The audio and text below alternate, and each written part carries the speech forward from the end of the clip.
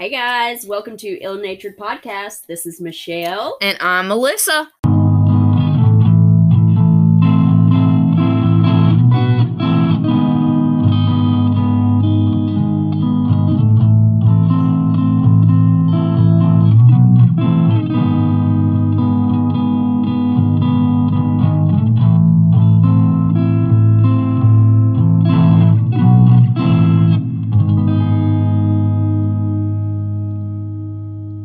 Alyssa has a horrifying tale for us today. It's real intense, so prepare yourself. Horrifying tale. Horrifying Buckle tale. up. Buckle Horrifying the freak tale. up, bro. You may have heard it before. If you haven't, prepare yourself. Honestly, you want to know something? I hadn't heard of these two until when I was getting a list of cases that I wanted to cover, and I was wanting to find some serial killers or some criminals, I guess you could say, that were still alive today. And I ran across these two. Well, I've seen several folks. ID channel shows starting years ago, and there's just something about them. There's something about it's a couple.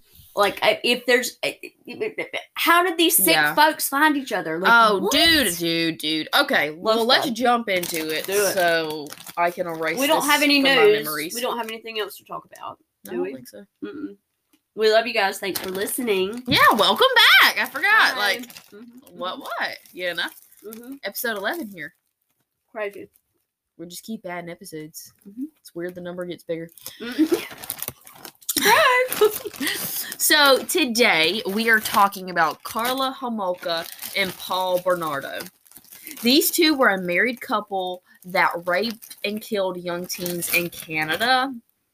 They are also known as the Ken and Barbie Killers because of their good looks and their wealthy backgrounds. And like I just said, I had no idea who they were until I started researching them. So this is all new to me and to my searches. Not to me. I know Crime Junkie did an episode on them once, but it was for their fan club and I wasn't a part of it, so I never even had the chance to listen to it. But boy, are these two some sick individuals. Sick puppies. Yeah. So let's start with Paul. Oh, Polly. Look up his face. Very handsome. Polly B. He's a real handsome fellow. Oh, man. Wow. Okay, so he was born August 27th, 1964, which is also my birthday, so this is not a good start already. Ew, Alyssa, I would have changed his birthday. I share a birthday with Paul Bernardo, and I got married when Joseph Fritzl was born. So I just have all these great days in my life. Listen, there are so many creeps and bad events, and so we probably all share. You know, man. Well, don't. It's not bad. Paul. I was about to say, like, something good has to happen on some of these days. You know, balance. Yeah. Here I am. I'm the balance. Yeah. Paul was born in Toronto, Canada. He was the product of an affair between his mom and one of her ex-boyfriends. Her husband, Kenneth Bernardo, was listed on Paul's birth certificate, and that is who he grew up knowing who his father was. Like, he didn't know that he was a product of an affair. Like, he didn't never know that Kenneth wasn't his real dad. Okay. Apparently, he agreed to the birth certificate, even though he had known of his wife's affair. Oh, he knew she was creeping. Yeah, from what I read, which is interesting. Yeah, I guess you could say. Well, Kenneth the kid isn't innocent. At least the dad recognized, you know. Kenneth was literally a crappy human being. Okay? Okay. Yeah. So, like, I don't think he did it out of the goodness of his heart. He reportedly abused his children and his wife and was violent towards them. And it was even said that he sexually molested his own daughter. Shut up. Ew. Wow. Yeah. Damn it. He was also charged with fondling a girl. What? Yep. Paul's mother, Marilyn, was depressed and would leave her family unattended to visit family members on the weekend and eventually moved downstairs to the basement. It was said that his father made her go downstairs, and then other sources said it was just her her choice to go downstairs in the basement, leaving her children up there with this horrible father. Yikes. Paul seemed to be oblivious because he was described as a happy boy and was always smiling. So even though he had a troubled home life, apparently he seemed to be fine. He was even polite and had wonderful manners, did great in school, and was part of the Boy Scouts. He was literally, it was said that he's literally the perfect child that everyone wanted. But when he turned 16 and found out Kenneth wasn't his biological dad, he flipped out and started calling his mom a whore. And she would call him back a bastard. So they're just having these, like, verbal confrontations all the time. Yikes. Later on, his first girlfriend, Nadine, would leave him for one of his friends because of his possessive behavior, which caused him to burn all of the things that she'd given him. So. Well, that went south quickly. Very, very quick. Real sharp right turn. I have a feeling he was always a closet psychopath. Oh, yeah. Because you don't just all of a sudden flip the script when your mom tells you you're. He's always nuts. Yeah, he's a one of the ones that a sociopath, where he pretends on the outside and everybody thinks they're perfect, but he's always been off, I would think. And he had this dude raising him. I'm sure that just right. Yeah. Well, Paul would go on to graduate from Sir Wilfrid Laurier. Sorry, this pronunciation, guys. Get it. We are not good at this. I love it. We try. We always try. That's right. Okay, so he graduated from Sir Wilfrid Laurier Collegiate Institution and started working from Amway. That was beautiful. Thank you. Thank you. You nailed it, sis. Thank you. All right, continue. Thank you. I got a little tickled. Started working with Amway, a job where he was a sales tech for the company. I've heard of Amway before. I have too, and I couldn't figure out why I'd heard of it, but apparently this is like, not just a Canadian. Oh, I see. I think it might be like a worldwide corporation. Worldwide. That's how we try to be, baby. Mr. Worldwide. That's right. A pit bull. Mr. Worldwide. Yeah, I called myself Mrs. Worldwide the other day. Anyways. Yes. Not because of pit bull. But because we have, 6 different countries we're in right now. Stop it, Mrs. Worldwide. That's me, baby. Okay. So, back onto the story. Paul and his friends would apply their sales techniques and personalities on women in bars. And would usually succeed. Oh. So, he tried to use his, personality and his outgoing nature to lure women in. And he was handsome. Back in my younger days, I was pretty shallow as far as that kind of thing, Oh, yeah. He looks good. He fine. That's right. Who cares if they have a shit personality? Right. Dated some of those. Anyways. Okay. Once Paul had joined the University of Toronto in Scarborough, he had, quote, developed dark sexual fantasies, enjoyed humiliating women in public, and beating up the women he dated, end quote. Ew.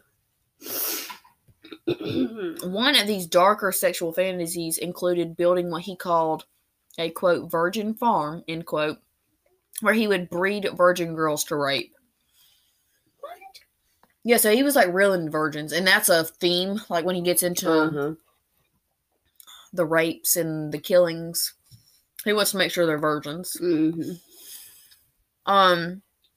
He also liked aggressive and forceful backdoor sex, if you know what I mean. Anal. Yes. Is that what yes, that's exactly what. Backdoor. Like he likes to only enter through the back door of the home? Yeah. Or is it the anal? back door of your body's home. Is it anal? No, it is. God bless. And degrading his dates in public settings. What a horrible guy. Yeah, I can't believe people dated him. In every relationship he had, it was reported that he was abusive and threatened to kill his girlfriends if they spoke to other people about the treatment that he put them through. Yeah. In 1986, 2 women were granted restraining orders against Paul for making obscene phone calls to them. So, this is, it's real, we're about to get real rough and stuff, This is, I'm just gonna go ahead and give you your trigger warning. I'll probably give you another one later on in life. But this is, I mean, he does a lot of raping. So she's kind of putting that out there. After graduating, he got a job as a junior accountant at Price Waterhouse, and this is when his sexual assaults started. Yeah. Between May and July of 1987, he had raped at least 3 young women in the Scarborough area. He typically would stalk women at night when they got off the buses, and the first rape occurred in the early hours of May 4th, 1987. A young woman was snatched and brutally raped near her parents' home. Over the next week alone, there were 2 similar attacks. All of his victims were between the ages of 15 and 21, and at least one of his 15-year-old victims was attacked in her own bedroom. I think he had snuck in through the window. Yeah! Fresh air is for dead people. I don't know who said that first, but close your windows. Oh, yeah. Leave them bad boys locked. Paint them shut. Whatever. These freaking windows. Go outside in the daylight. Exactly. Anyways. Yeah. Or don't. I mean, stay in your house. You do you. Whatever. He became known as the Scarborough Rapist. In October of that year is when he first met Karla Homolka, who was 17 years old at the time. She's a terrible person. Let me just get into it. Karla Homolka was born May 4th, 1970, in Port Credit, Ontario, Canada. Yes! Canada. She was spicy. You know, spicy. Canada. She was the oldest daughter out of the 3 girls. She and her family lived in St. Catharines, Ontario, which is 32 miles north of Toronto. Karla was described as smart, stubborn, domineering, being unable to compromise with others, and always spoke her mind. Not a good personality, but whatever. She was doted on by her father, but he would also insult her and the rest of the family when he got drunk. So, he had, like, 2 different personalities. One, when he was drunk, he was just a hard ass, I guess you could say. And when he was sober, he's like, oh, my family, I love them so much. Classic. I know. Sick. What's wrong with people? He also ended up moving into the basement and took on a mistress. So, both of their parents had moved into the basement. I don't understand that, but whatever. That's weird. That feels like some kind of symbolic. I know. You know? Huh. Karla's mother's response to this was to offer the mistress a threesome and keep going on about their lives as normal. So, instead of leaving him, she was like, let's get after it. Yeah. Okay. 3 ways the only way, you know? So odd. Very odd. Karla attended Sir Winston Churchill Secondary School, and shortly after had a depressive episode that led to her dressing in different clothes, cutting herself, and claims false suicide attempts to get the attention she craved. Dang. She developed sadistic fantasies during this time, and after graduating, she began working at the Thorold Veterinarian Clinic as a full-time vet tech. So, she was working with animals and had developed sadistic tendencies? Yeah, this is the thing. Like, she loved animals. It's said even as a young girl, she was, like, really into animals. She, you know, did the whole thing. That always is crazy to me, which I guess animals and humans are 2 very different things. Yeah. I mean, that's just crazy. But, so, well, this is where we're caught back up to October of 1987 when Karla and Paul meet for the first time. They met in a hotel restaurant, like I said, Karla was 17 and Paul was 23. She was at this hotel for, like, a conference for work. And he just so happened to be in the area, too, I guess. Didn't go too far to that. But right. They met. And they were instantly attracted to each other and had sex the same night in front of their friends. Excuse me? You heard me. What? Like, they all went back up to, like, the hotel room, and, like, Karla and Paul are doing the thing while their friends are, like, sitting on the floor. On the sidelines. Yeah, like, watching TV or something. Okay. From then on out, Paul would drive to see Carla 2 times a week and would slowly take control of her life, dictating everything she did. He decided how she dressed, what she would eat, what she believed, etc. Yeah. It was also said that he often called her fat and ugly, and unlike his ex-girlfriends, Carla stayed and did what she could to make him happy. Weird. Mm-hmm. I don't know why she's so obsessed with this dude, but anyways. She encouraged and submitted herself to his sexual behavior, and she even wrote herself a self-improvement list. Now, let me read you... Oh, you have the list. A few things taken directly from the list. Quote, be a perfect girlfriend for Paul. Remember, you're stupid. Remember, you're ugly. Remember, you're fat. I don't know why I tell you these things because you never change. End quote. What? I mean, it's kind of sad, but like also, she has a very easily manipulated... She's kind of sad. Like, what? Yeah. Bless her heart. But no, don't bless her heart. I was about to say, you know what's coming. You know what's coming. This woman is a real-life demon. Mm-hmm. When Paul found out that Carla was not a virgin, he had gotten really upset. Now, I think I'll mention this later. I don't think he found out that she wasn't a virgin until their wedding day. I think. But I'll mention that later on. Mm-hmm. In December of 1987, Paul would continue on with his rapes, with each increasing in violence. Some survivors of his rapes would even have to be hospitalized from their attacks. When Paul would attack these women, he would call them derogatory things such as whore and bitch, but then force them to say how great he was and that they loved him. He did everything he could so the victims would not see his face, but there was at least one that was able to get a good look at him. Mm-hmm. Now, that's another running thing with Paul. He's sitting here sexually assaulting these women, saying all these ugly things to them, but then turn around and be like, tell me you love me. Tell me how great I am. Yeah. By March of 1988, the police had set up a task force to catch the Scarborough rapist. Mm-hmm. Carla was very well in the know with what Paul was doing during this entire time, and one victim even stated Carla was there during her entire attack, and she recorded the entire thing. Yeah. But these allegations were ignored by police, which, like, big freaking mistake, number one. Yeah. In December of 1989, after dating for 2 years, Paul proposed to Carla at Niagara Falls. Mm-hmm.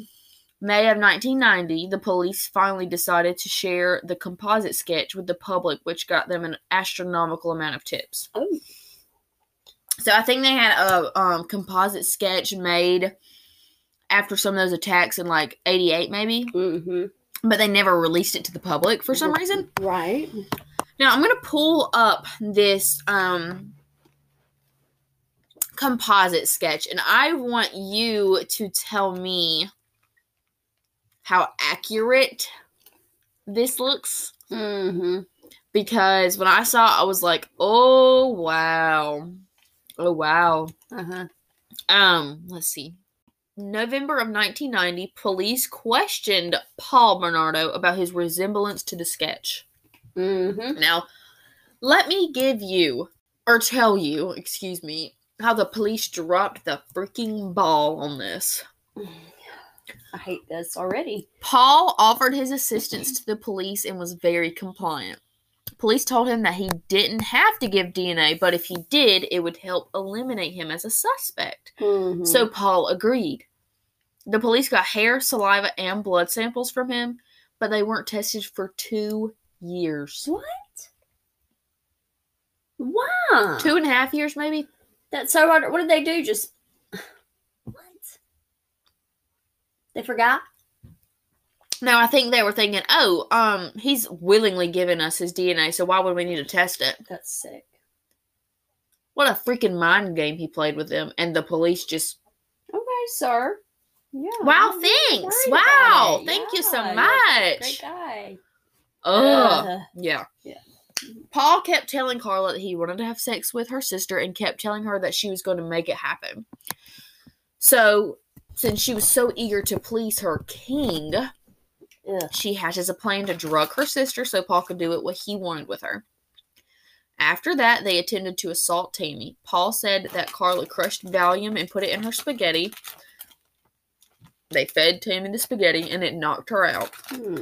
Paul would start trying to rape her while Carla watched. But they didn't drug her long enough, and so only like a minute or two after the rape began, Tammy started to wake up. So they stopped. Now, the Sunday before Christmas, the Homolkas host a Christmas gathering. That night, after their parents went to bed, Carla made a drink for Tammy. She had stolen some drugs from the vet's office that she worked at and put it in Tammy's drink. I think they said it was like, oh crap, I can't remember what kind of drugs it was, but something to knock her out. Right. Carla wanted to give her little sister's virginity to her fiancé for Christmas. Ew. So, like I said, I'm giving you another trigger warning. Once knocked out, they got ready to assault Tammy. They started out by videoing her. What's even sicker than Paul sexually assaulting Tammy is Carla doing it to her own sister. Oh, stop it. And, like, allowing it.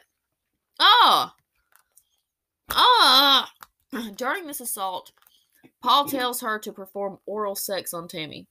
Her sister! Stop it. And the sister's knocked out. This is why this just, it makes me skinny. Yeah, so this 15-year-old child is laying down, drugged, and her sister performs oral sex on her. As her fiancé records it. Oh, I'm going to throw up. Power through it, sis. I'm trying to erase this from my memory as soon as it gets done. Tammy begins to vomit while she's unconscious, and they try to revive her. But, and during this, they start dressing her and begin thinking of a story to tell because Tammy is unresponsive to all the attempts of reviving her. Had he raped her at this point? I don't know if he ever got the chance to rape her or if she was performing oral sex on her sister and he was about to get ready to. And then she started. And she started choking on her own vomit. They do call the ambulance while they simultaneously clean up the scene and wash Tammy's clothes. Tammy Homolka is determined dead upon arrival at the hospital. She was only days away from her 16th birthday. Now, I don't know how some of our listeners are, but like if you're like me and I'm going through a case and they mention something, I go and Google the case. Yep. Now, if you Google this case, you will see an autopsy photo of Tammy. I already saw it. I was looking for pics of Tammy. And yeah, there's one out there. I'm not going to post it to the Instagram or the Facebook group. But I just want you to know to be careful, especially if you don't want to see something like this. Like, prepare yourself. I was watching, one of my sources for this episode is Murder. I didn't see that one. Yeah, they're chemical burns. Yeah, I'll get to that in a minute. I was watching the Murder Made Me Famous episode, and they flashed an autopsy photo. I mean, it had her eyes, like, blacked out, but, like, I mean... And this is... That's rough stuff. So, I'm just, like, putting that out there. Please Google brace yourself. Caution. Yeah, right. brace yourself if you plan on Googling. The couple was questioned by police because, like you just said, there were burn marks on Tammy's face. Now, those burns were caused by the halothane. Is that how you say that word? Yep. Let's go. Yes. Thank you. Carla used around her nose. We forgot about snaps. Okay, guys. Sorry. During the attack, Carla was putting it on, like, a rag or whatever. To keep her. And, yeah, would put it on her nose and mouth to keep her unconscious. Yep. And that, of course, gave her burns. They said that they were just carpet burns from having to drag her to the floor to perform CPR on her. Y'all, I'm looking at the picture. It looks nothing like carpet burns. So tell me why the police believed it. Even after all of that, it was determined that Tammy died accidentally from choking on her own vomit due to her drinking too much that night. Mm. Tammy dying didn't even make Carla sickened by Paul's obsession with Tammy. She would even make videos with Paul in Tammy's clothes, acting as her sister to feed into his sick obsession. They even had a photo of Tammy with them when they had sex, and she would hold it up in front of her face. What? Yeah, so she continue on. She could continue this on. This is her sister. Yeah, role playing as her younger sister. This only fueled the fire that burned under Paul's ass about wanting to rape younger girls. So after a night of shopping and drinks, Carla invited over a girl that she had known from the pet store who was only 15 years old. The teen was so excited to hang out with Carla, she considered her to be beautiful, sophisticated role model. But boy, was she wrong. Carla might have been cute then, but she is a hag now. Oh, just wait till I get into that. Carla fixed the teen a drink and laced it with some drugs. After a few drinks, the teen was passed out, and Carla immediately called Paul. So she did this on her own, okay? Just remember that for later on when she says that when they go to this plea that she's some battered woman. Innocent. Yeah. No. She does this on her own. She gets the teen passed out, and she calls Paul, and she said to get over to her place now because she had a present waiting on him. Gross. Oh my god. Yeah. Carla keeps the girl unconscious by holding the halophane over her mouth. Then Paul and Carla take turns recording the other raping her. The girl woke up the next day feeling nauseous and blamed it on drinking. She didn't remember a thing and was unaware that she had been filmed and raped all night long. This girl's identity was protected by the police, so we'll just call her Jane Doe because I think she comes up one more time. Because she does visit the home at least 2 more times and was drugged and sexually assaulted at least one of those times. So this has happened multiple times to this girl, and I don't think she realized it until later on. June 15th of 1991, Paul was out and about at night when he saw a young girl walking down the street. This girl was 14-year-old Leslie Mahaffey. She had arrived home late that night, missed curfew, and was locked out of her house. Which sounds insane to some, but I have heard in multiple different instances of parents saying that if you break curfew, we're locking you out of the house. Right. And back then, it wasn't like it is now. If that happens now, call the child abuse hotline, okay? Because there are lots of creeps out there that will take your babies. Like this. Don't lock them out. Like I said, they didn't even think something like this would happen, but on with the story. Yeah. Paul jumped out of his car and started talking to Leslie. Leslie had asked for a cigarette, and Paul was like, yeah, I have one, come to my car, whatever. Paul then blindfolded her and shoved her into the car. They drove out to Carla's where he had raped her, and Carla didn't do anything. So, when they first get there, he's sitting there, sexually assaulting her or whatever. And halfway through the night, Carla, I think it's either through the night or, right in the morning or whatever, she wakes up and realizes Paul still has Leslie in the house. And that he had been raping and videotaping her for hours. And so, Carla decides to join in instead of stopping it. Oh my gosh. It was stated that in between the rapes, they would give her a teddy bear that I think was named Bunky to hold on to, giving her a sense of comfort. Now remember that, because I think this is the same teddy bear that I'll mention later on in life. After having her for almost an entire day, Paul strangles Leslie to death with an electrical cord. Oh my gosh, after all that, she probably thought this is going to end. I'm going to be... That same day, Carla's parents visit them for Father's Day, the whole time being oblivious to the fact there was a dead 14-year-old girl in the house. That their daughter and her fiancé held captive for 24 hours and raped repeatedly. Once the company left, they dismembered her with a circular saw and stuck her body parts in cement. They would have to make multiple trips to dump her body in Lake Gibson, which was 11 miles from their home. Oh my gosh. Yeah. So, that was on June 15th. So, a few weeks later, on June 29th, 1991, Paul and Carla get married. They had a horse and carriage, and Carla wore a $2,000 wedding dress. They had this lavish like wedding. A fairy tale. Yeah. There was 150 guests in attendance, just having a good old time. Yeah. That same exact day, though, a boy and his father were canoe fishing when one of the cement blocks had come ashore. It weighed 200 pounds, but had split open, exposing the human remains. Oh, my gosh. They called police instantly, of course. And when they got the body, they had to go out in the water and retrieve all the rest of the parts. They identified her by her braces and realized it was Leslie Mahaffey's body. Up until their wedding night, like I said, wait. Never mind. Up until their wedding night, Carla had no idea that he had raped it. Shit. Words are hard sometimes. Up until their wedding night, Carla had no idea that he had raped or attempted to assault at least 20 different young women. This is when he told her that he was the Scarborough rapist and the one that police had been searching for 3 years. So I don't think she, it says that she knew it was going on, and then it says she didn't know it was going on, so maybe she just didn't know the extent. Yeah.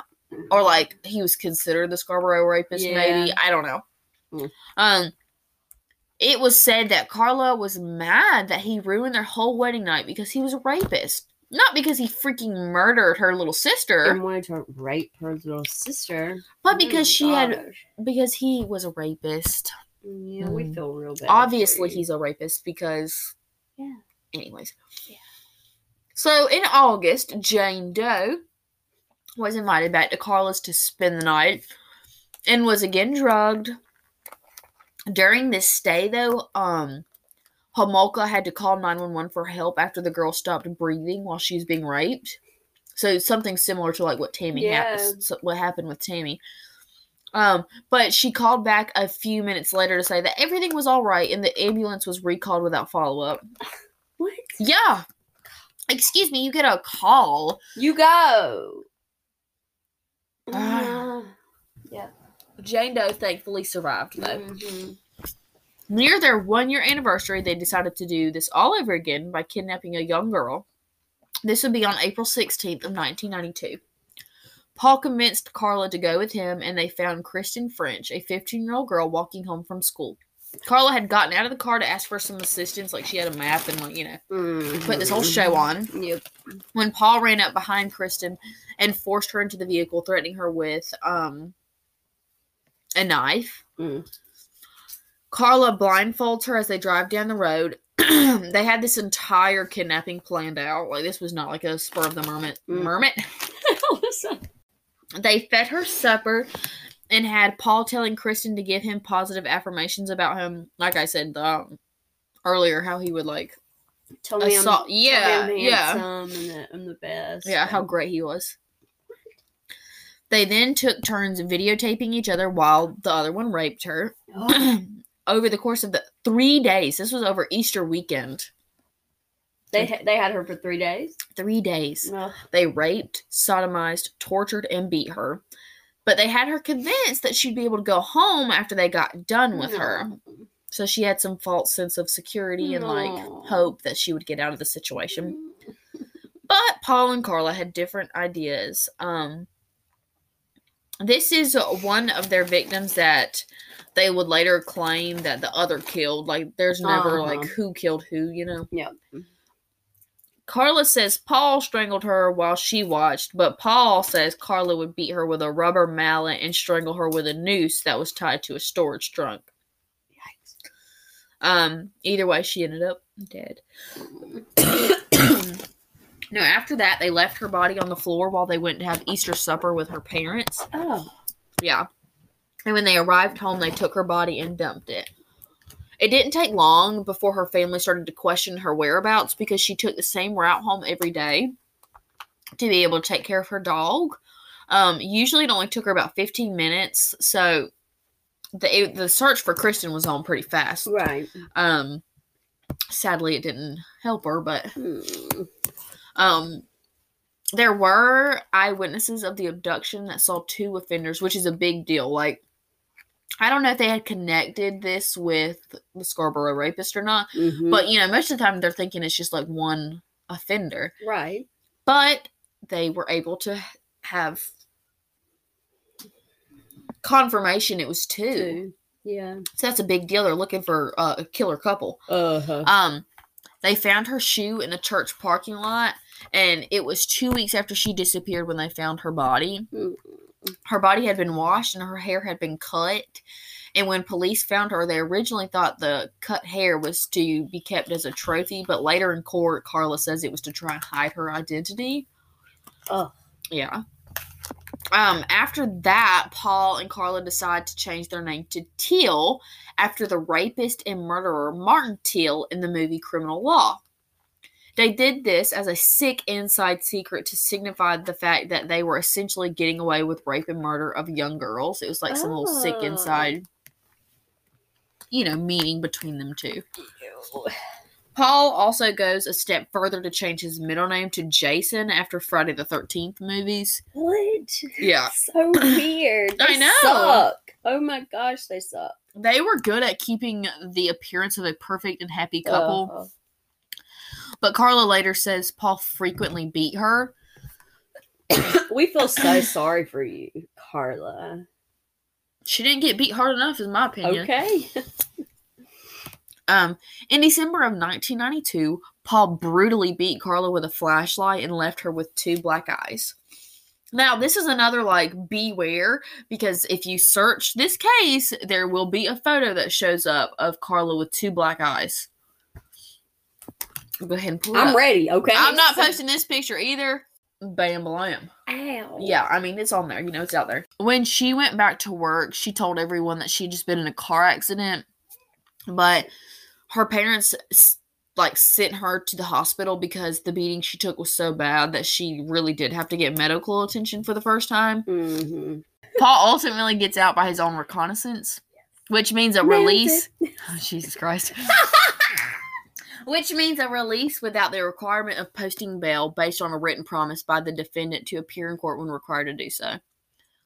So they just believed he'd come back during his court date for beating his wife. Okay. Yeah, because he's such a trustworthy guy. Good guy. Anybody that's good looking, It has money. Yeah. Why freaking not? After that, it is said that Paul contemplated suicide by writing a letter that a friend found and, he did that shit for attention. Oh, yeah. This is finally when the DNA Paul gave 2 years ago is being tested after she gets beat the crap beat out of her. Yep. They test his DNA.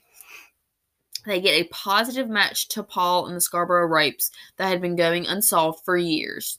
He was quickly placed under a 24-hour surveillance. Mm-hmm. On February 9th, 1993, police interview Carla for 5 hours so she can tell her side of the story. And she tries to stay out of it as much as possible. She tries to distance herself from these crimes and, act like she had no choice in the matter. Mm-hmm. Like I said, playing.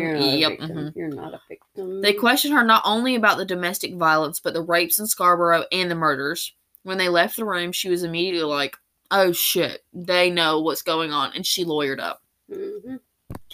February 11th of 1993, Carla meets with her attorney, George Walker. She told him how Paul raped and killed Tammy, Leslie, and Kristen, and how there were tapes on the assaults, but not the tapes of the murders. She wanted full immunity for her confession and cooperation. 6 days later, Paul is arrested at his house. And an inquiry into Paul's case would later find that officers in charge violated his rights by not allowing him to call a lawyer, despite him asking several times, making his initial 8-hour interrogation inadmissible as evidence. So this is the second time, at least, the police have screwed up. Yep. Carla's attorney sent her to a psychiatric hospital to be evaluated on her relationship with Paul. She plays the victim and manipulates the doctor as she clutches a teddy bear, who I believe was the same one. Disgusting. Mm-hmm. Later on, she and the attorney make a plea deal that if she were to cooperate in taking Paul down, giving details, she would receive a lesser sentence. This would later be known as the deal with the devil. She goes on to say that Paul was the sole raper and murderer in those 3 cases. And she says Paul forced her to take part in these horrific crimes, and she removed every bit of choice from it. Like, you know. She wasn't, yeah. Like I said, playing the victim. Like another killer couple that I'm thinking of, Ian Brady and Myra Henley. Ugh, sickos. You know, she's a woman. She can get away with it. She was manipulated and brainwashed by whatever her loser. man. Yeah. They think they can play the victim so well because they're women, but I can see through that. I can see that you're a monster. Yeah. Paula and Myra. In the beginning of the investigation, though, they couldn't find the tape, so they sort of had to believe Carla because it was her word against his. Right. And what woman is going to willingly go along with her husband raping and killing young girls? Like, who would do such a thing? February 19th, Paul's house was searched in an attempt to find the tapes, but the police failed. They were not found. Kristen and Leslie's families were made aware of the deal that was proposed to Carla, and they agreed to do it following their attorney's advice. They wanted to get her to testify against Paul, and so they were going to allow her to serve 10 years concurrently for each girl's murder, Leslie and Kirsten, an additional 2 years for Tammy's death. So a total of 12 years she would serve for murdering 3 teenage girls. They were so desperate to catch and prosecute Paul, who they thought was the sole attacker, based off of what Carla said. They gave Carla the deal of a freaking lifetime. Oh, that sucks. They had zero evidence against Paul in any of the girls' murders, so they had to rely on Carla's testimony to put him behind bars. Carla pleads guilty to manslaughter on May 5th of 1993 while Paul sits in jail awaiting his trial. This is when the media named Paul and Carla the Ken and Barbie Killers. May 4th. I hate that they get catchy names. I know. Ugh. I know.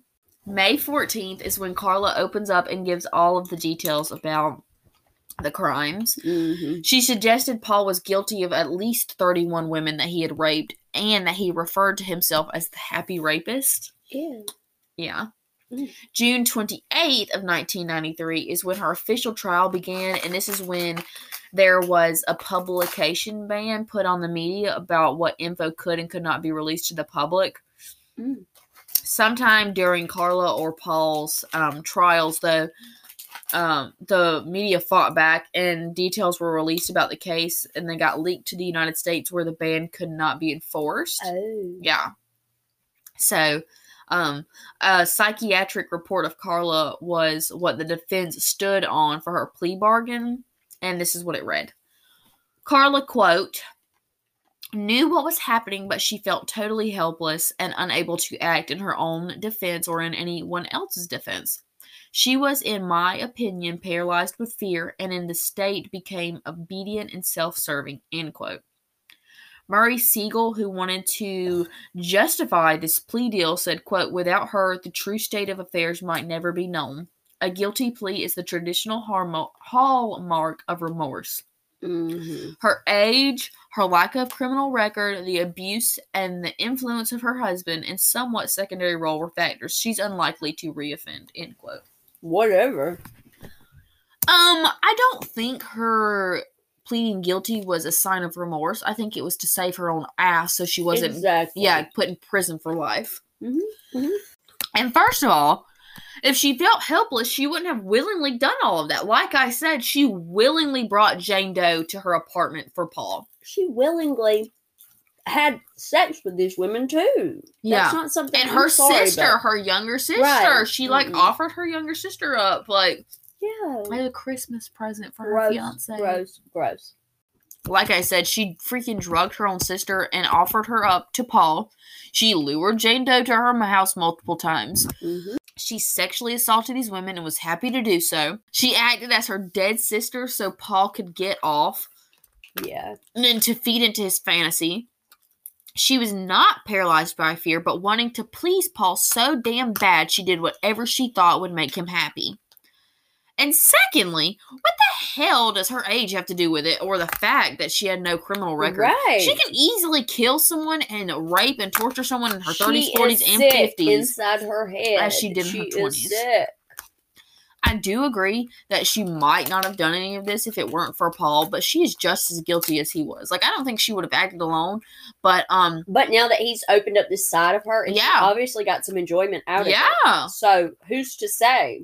Why would we risk sending this nut back out there? Well, into the world. After a public backlash, this is what the judge says. Mm-hmm. And it kind of pissed me off. Mm. Quote, the lesser of two evils to deal with, an accomplice, rather than to be left in a situation where a violent and dangerous offender cannot be prosecuted, end quote. That sucks. So they were all okay with it just because they saw her as an accomplice rather than... And thought he was more evil. Why? Because he's a man? Well, at this point, they still haven't found the tapes. Okay. And so they're going off of what Carla says. Okay. I gotcha. Gotcha. That makes sense. So her sentence started at Kingston Prison for Women, where she filed for divorce from Paul. Mm-hmm. She was then transferred to a minimum security prison. And some people referred to this facility as Club Fed. A lot of people were, like, pissed off about this because pictures will come out later, and I'll see if I can find some, where she looks like she's having, like, a great time in prison. Mm-hmm. She's not suffering from murdering 3 girls. There's a picture of her holding a kitten and another one of her suntanning, like... What? Yeah, just having a ball.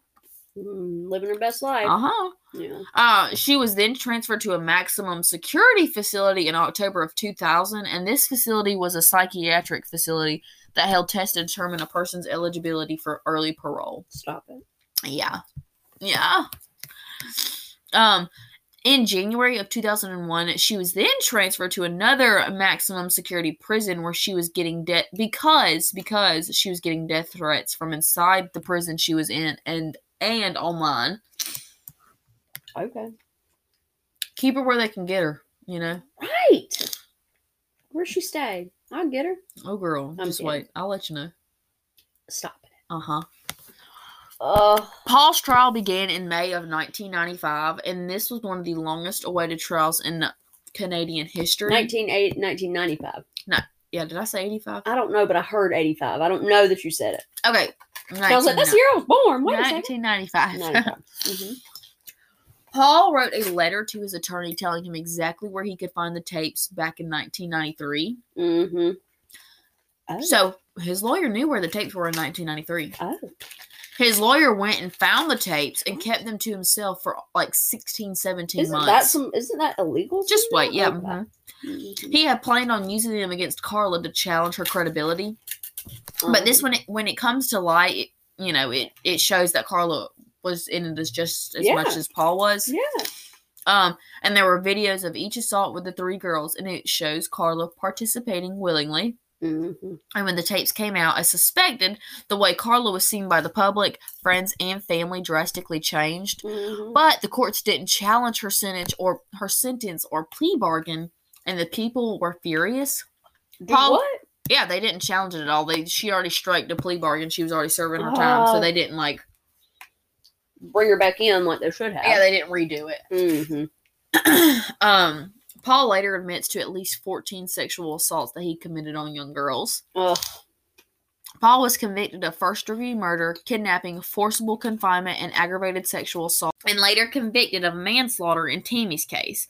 Paul receives a life sentence, which he is still serving. Good. To my knowledge. Good. How old is that fool now?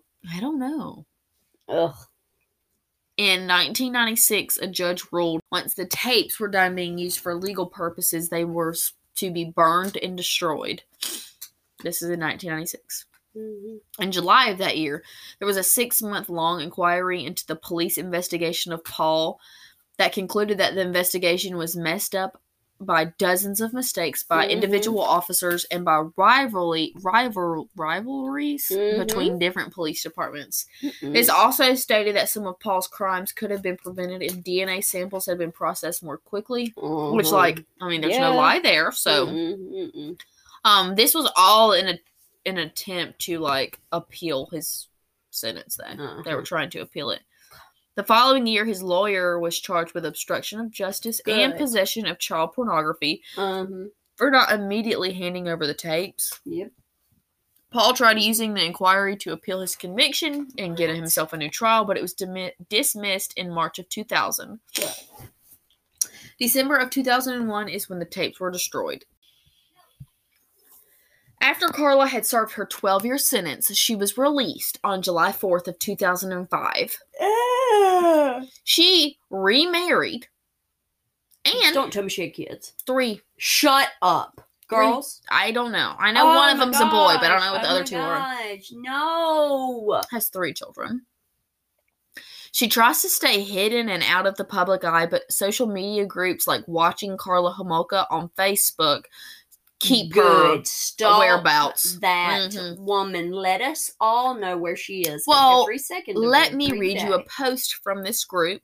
Now, this is a Facebook group, so I'm not saying this is 100% true, but I want to put it out there to the public. Anyway, yeah. So, this post says, quote, "Here is the news article from September 15th of 2019 that was translated from 2 of our members.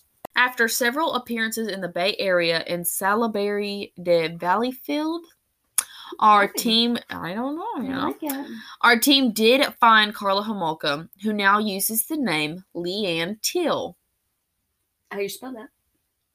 We're going to Google it. Okay, but did you hear what I said? What last name she's using? Teal. Shut up. Teale, which is the serial killer rapist name from that movie. She is a sick using the puppy. Name. Still using the name.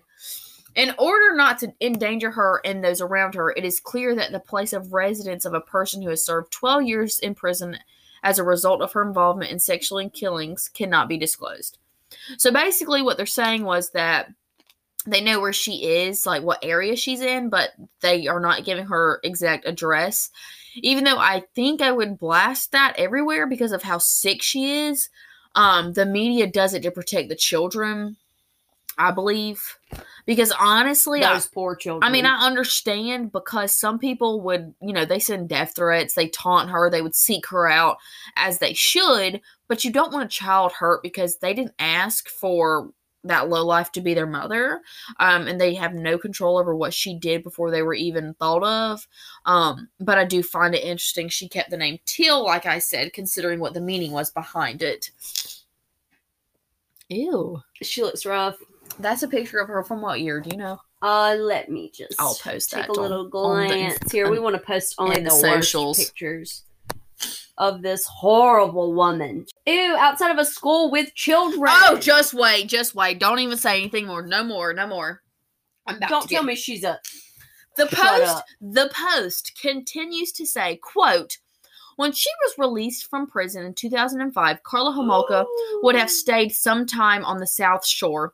She left Quebec, but a journalist managed to locate her in 2012 where she was living in Guadalupe, Guadalupe? I don't know. That's it. That sounds great. Where she taught in a primary school. Yeah. Taught in a primary school. She was living in the French West Indies with her 3 children and their father, the brother of her lawyer. In 2017, Carla Homolka would make headlines again when citizens of... I'm not even going to pronounce that because I can't. Denounced her presence in their region, her involvement as a volunteer at the primary school attended by her children deeply angered many parents. So, what schools are these, and why are they not doing the freaking background checks on them? I can tell you if you'd like to know what schools they are. Yes, please. This is the Seventh-day Adventist Greaves Adventist Academy. That's a church. That's the Seventh Day. Greaves Adventist Academy. where her children attend classes, and parents have expressed concern. My children would be gone. Don't think for a second my children would be hanging out with her. Why are they not doing background checks? They know she Who is running these schools, and why are they allowing other creeps, sexual predator other creeps to volunteer or work at these primary schools? God knows what this sicko does in her spare time these days. This was in 2017, and can I tell you all that she has aged swiftly and poorly? Good. We'll post pictures. She looks a mess. And she's a freaking mess. Now, let me throw it back to 2010. Carla wanted to pardon her manslaughter conviction, and there was an agreement that was made, quote, that would prevent notorious offenders like Karla Homolka from obtaining a pardon, end quote. So she tried to get rid of that, but thankfully she was not able to. She is not a victim, people. Paul is kept segregated from other inmates because of the threats made to him, and in one instance in 1999, a group of 5 prisoners tried to storm the segregated area and had to be dispersed by riot police. Because of his official status as a dangerous offender, it is considered unlikely that he will ever be granted parole. During trial, though, Paul scored a 35 out of 40 on the psychopathy? He crazy. Checklist, making him a dangerous offender. And likely a psychopath. Carla, on the other hand, scored only a 5 out of 40. Experts found Carla harder to understand than Paul, and it was said a forensic psychiatrist hired by Paul's legal team says that she was an individual who is sexually aroused by a partner's violent sexual behavior. Yeah. Yeah. So, I found something interesting that I wanted to share with y'all. This was the FBI's profile of the suspect in the Scarborough rapes before they figured out it was Paul. And I think FBI profiles are so interesting. Like, it's like I could watch Criminal Minds all day long. It's so insane how they can. Oh, sorry, I got your foot again. It's footsies, babe. But it's really crazy to me how they can describe the suspect and like what they're like and what their motive is without even knowing who it is, just based off of like the victims and the scene and stuff like that. Yeah. The investigation went nowhere, even though the department had a ton of physical evidence and a composite sketch of the perp. Obviously, they didn't do anything until Carla 2 years got beat later. up. Yeah. But back to the profile. The report said, quote, typically this type of offender starts his attacks in an area with which he is familiar. So I think he was living in Scarborough when the rapes started. So that's true. Anger is the primary behavior exhibited by the offender during his attacks, and his intent is to punish and degrade the victims, as he is angry with all women. Probably based from his mother is what I'm, seeing with. His anger is unmistakable when observing the excessive physical force he used against the victims. The escalation in violence is observable in the series of attacks, as he was using far more physical force against the victims than was necessary to control them. Based upon our research and experience, that if confronted by a victim who vigorously resisted his attack, the offender was the type who would likely become so enraged, he would lose control and therefore become capable of unintentionally murdering the victim. The sadist achieves gratification by the victim's response to his attempts to dominate and control her, either physically or psychologically, by posing a question that would make the victim beg for her life. It then goes on to say, quote, the first rape in St. Catharines clearly demonstrated the modus operandi. I'm not good at Latin. Used by the Scarborough rapist as described elsewhere in this document. This pattern is predictable in the case of sexual sadists. Abduction of a victim virtually guarantees that murder will result. If the sexual sadist has held a victim, he feels in his own mind that he cannot possibly let them go. Which is true. Which is why he killed Leslie and Kristen, because he had held them for so long, and he was like, if I let them go, I'm going to get caught. as his fantasy escalates, he needs more control and gains that control through abduction and forcible confinement of his victims. The ultimate fantasy of a sexual sadist is to totally possess his victims both physically and psychologically. He seeks to achieve control over their life and ultimately over their death as well. Rapists identify as sexual sadists are statistically less than 2% of all types of offenders. There's a high probability that the Scarborough rapist and the sexual sadistic murderer of Mahaffey and French is the same offender. So this is after the girls were murdered, but before they caught Paul. So they were linking the Scarborough rapist to the murders of Mahaffey and French. So they were saying whoever did the rapes is the one who escalated and killed these two girls. Yep. Which is true, as we know now. Right. And there was also an article written by a woman who was only 11 years old when the Scarborough Rapist composite sketch was released. So I kind of wanted to read you a few of these because I thought it was interesting. Yeah. She wrote how she was walking alone to her gymnastics class as her mother watched from the house until she got in the building. She then recounts seeing the sketch on the front page of the paper and asking her instructor who it was. This is what she wrote in the article about it. Quote, "When I ask my instructor who he is, she tells me that is the man everyone has been looking for. The bad man who's been hurting women. Next to the photo, a statement reads, male, white, 18 to 22 years old, 5'10" to 6 foot tall, medium muscular build, clean shaven, tan complexion, light colored eyes, possibly blue, blonde hair parted on the left side, hair feathered just over the top of the right ear. Clothing, baby blue nylon hip-length jacket, tan-colored knee-length walking shorts with pleated front, running shoes, no socks." This is the ugliest fit. Okay, baby blue hip-length jacket. He's out there with freaking, like, khaki shorts. Oh, this guy sucks. With running shoes and he's not wearing socks? No socks. Why are you not wearing socks? Listies. And y'all stinky feet. Ugh, nasty, nasty, gross. I wear shoes without socks, but they're like ladies' sneakers, not running shoes. Yikes! This guy's horrible.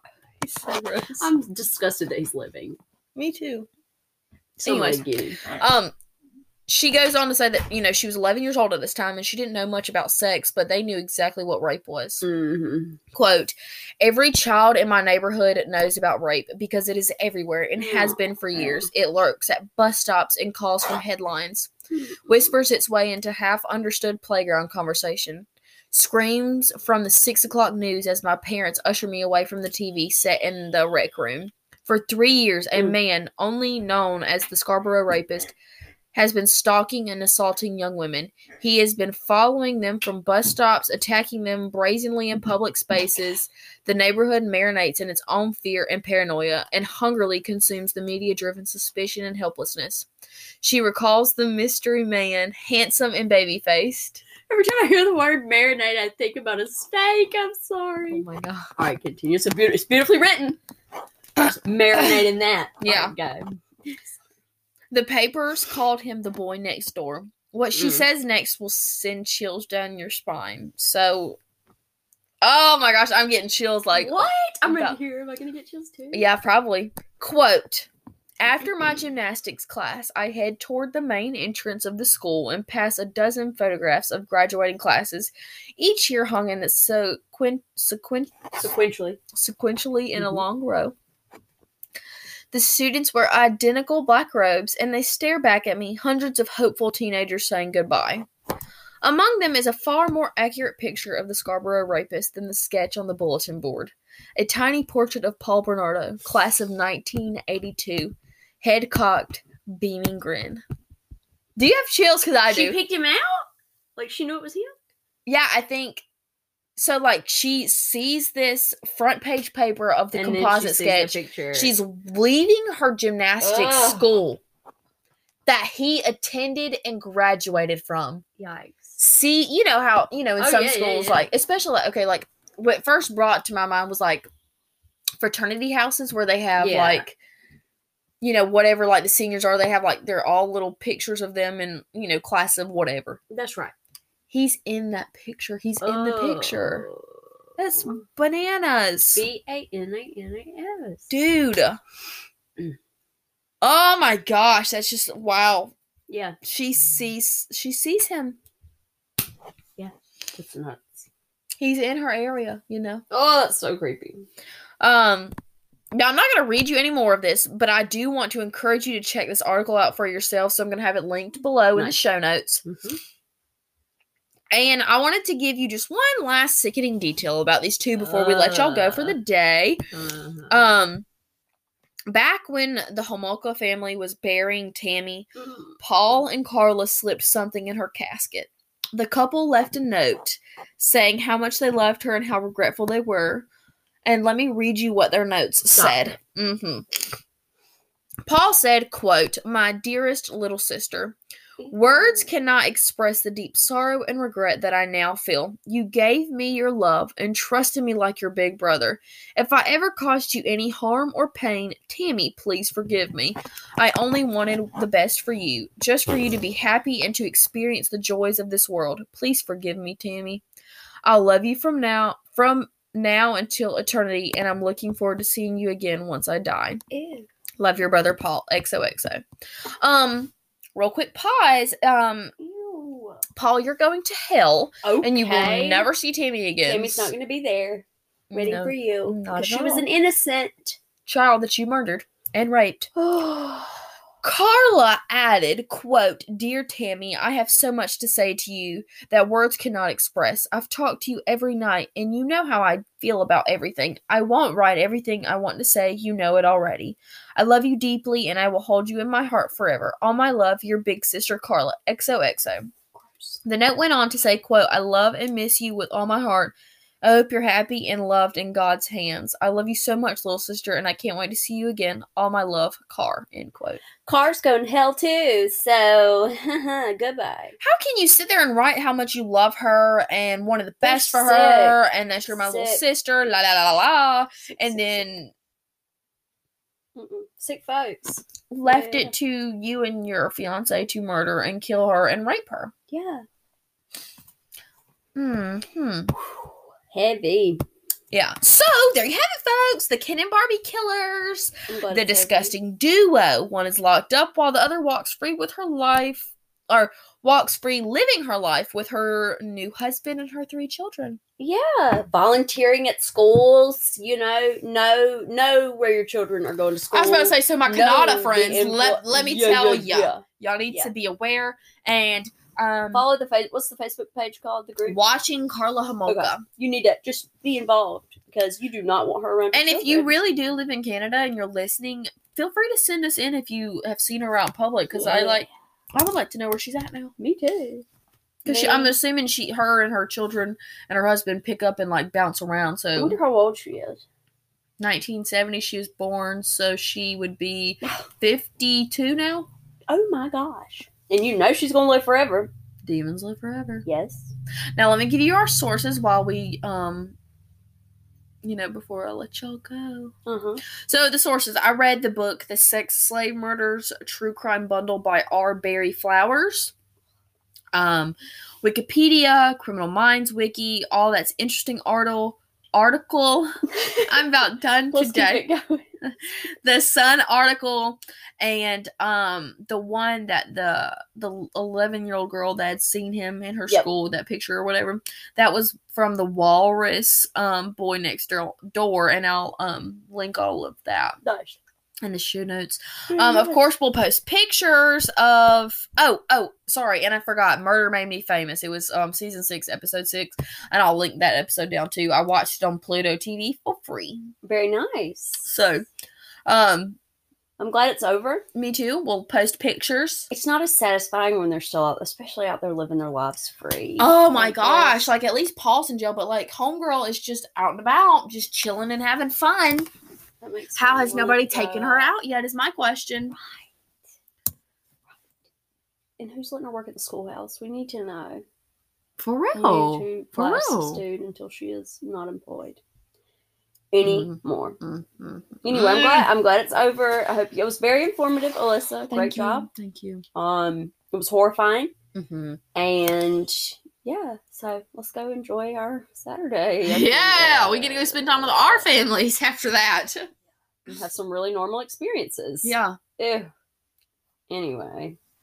All right, friends. Well, we do thank you for listening. And as always, follow us on the Instagram At Ill Natured Pod.